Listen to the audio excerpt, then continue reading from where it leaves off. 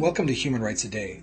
My name is Stephen Hammond, and I'm reading from my book Steps in the Rights Direction, 365 Human Rights Celebrations and Tragedies that Inspired Canada and the World, which can be found on my website, stephenhammond.ca. On April 12, 1980, Terry Fox began his cross-Canada run for cancer research. Terry Fox was born in Winnipeg, Manitoba, on July 28, 1958, and raised in Port Coquitlam, BC. During his last year of high school, he shared the Athlete of the Year award with a friend. While studying physical education at Simon Fraser University, he was diagnosed with bone cancer and had his right leg amputated 6 inches above the knee. Suddenly keenly aware of cancer researchers' lack of funds, he made it his mission to raise $1 for every person living in Canada, $24 million at the time.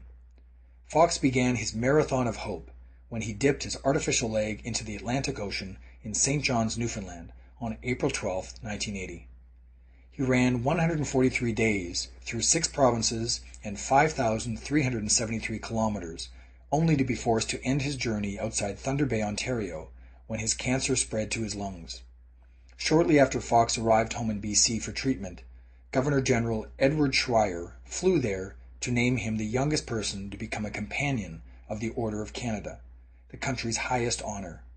On June 28, 1981, Terry Fox died at the Royal Columbian Hospital in New Westminster, BC. In commemoration, thousands of Canadians participate in the Terry Fox Run every year in September. Together, they've raised hundreds of millions of dollars for cancer research. That was April 12, 1980.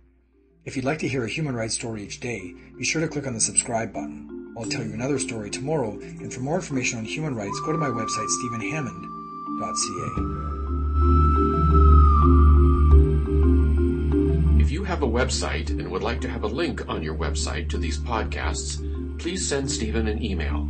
We'll make sure that you receive a podcast logo and the necessary code and instructions so you can add it to your site. Thank you.